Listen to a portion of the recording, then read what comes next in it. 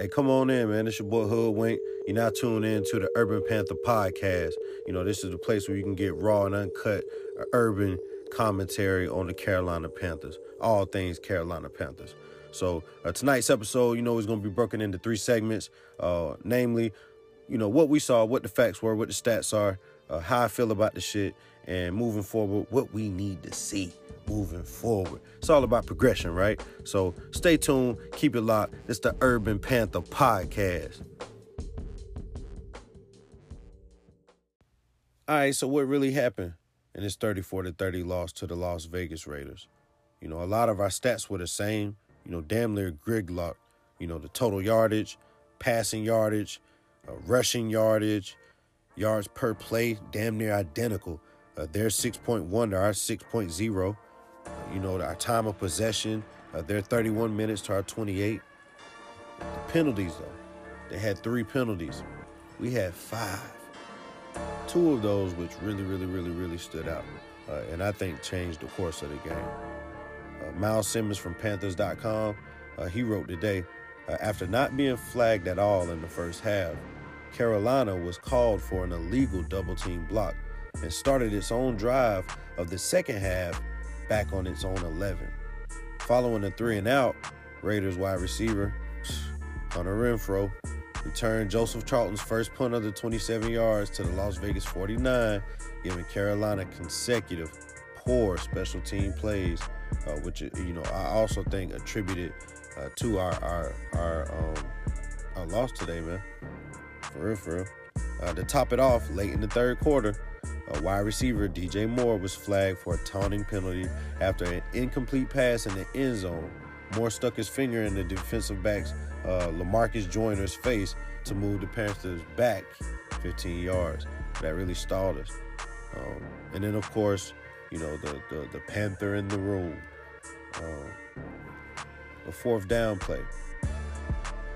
Everybody's like, why wouldn't you give it to McCaffrey? You know, McCaffrey finished with 134 scrimmage yards. 96 of those were rushing. 38 of those were receiving. And he had double dosage of rushing touchdowns, too. Most of his production came in the second half, though. Lil bro had just 31 yards rushing and 1 reception for 11 yards in the first half. So, you know, he really ate up. So they were like, why would you not want to give it to him? But I agree with going with Armah. Like, dead ass. I mean, it worked earlier in the day. They went to Armah on the 3rd down, you know, converted to a 1st down, fucking with your boy. And so, you know, when it came down to that, I felt like they went with the element of surprise for the fact, like, everybody thought that it would go to McCaffrey. But it already worked with Armah earlier. Why not just pull out the sidearm for the nigga again? You know what I'm saying? Quickly. Deliberately. But it didn't work. You know, you gotta live and die with your motherfucking decisions. But you know everybody gonna jump on the bandwagon. Why would you not do that shit? You supposed to... G shit. They was stuffing McCaffrey ass. He got off on their ass a couple times. They was stuffing, buddy. Leave that. So... this is what it is, man. This is what it is.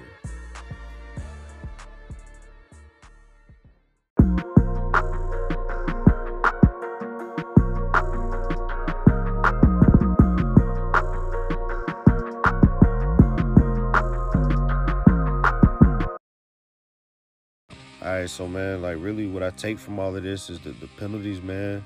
They speak to a lack of focus. That shows on the coaching staff, and that shows on the preparation of all the team members, you know what I mean, leading into today's game. Coach Rhule even went public and said that, you know, he saw a lackluster effort moving into those final practices right before the game.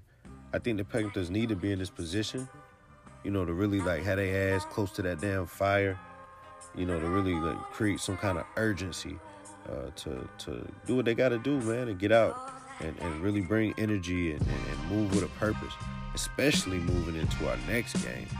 You know, we got to see Tampa Bay. Tommy ain't coming to motherfucking play with niggas, dog. You know what I'm saying? Especially not after the showing they had today against the Saints. I know they ain't coming to play, so we really got to get out there and do what we got to do. So what I need to see is the Panthers to start fast next week. They got to come out with energy. They got to get niggas involved. You know, Curtis Samuel, DJ Moore, they got to get motherfuckers involved early.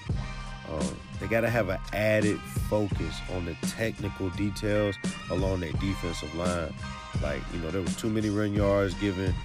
Motherfuckers was doing too much, imposing their will on our defense. And I ain't like that shit. That ain't what we stand for. That ain't who we are. And that shit's got to get corrected ASAPington, you feel me? So I already know we're working on that shit. I already know that. They even posted that, like, yes, stopping the run is going to be a focus for the Carolina Panthers. They already know. Because niggas was like, whoa, like, hell nah. This nigga just got to the league. Fuck that.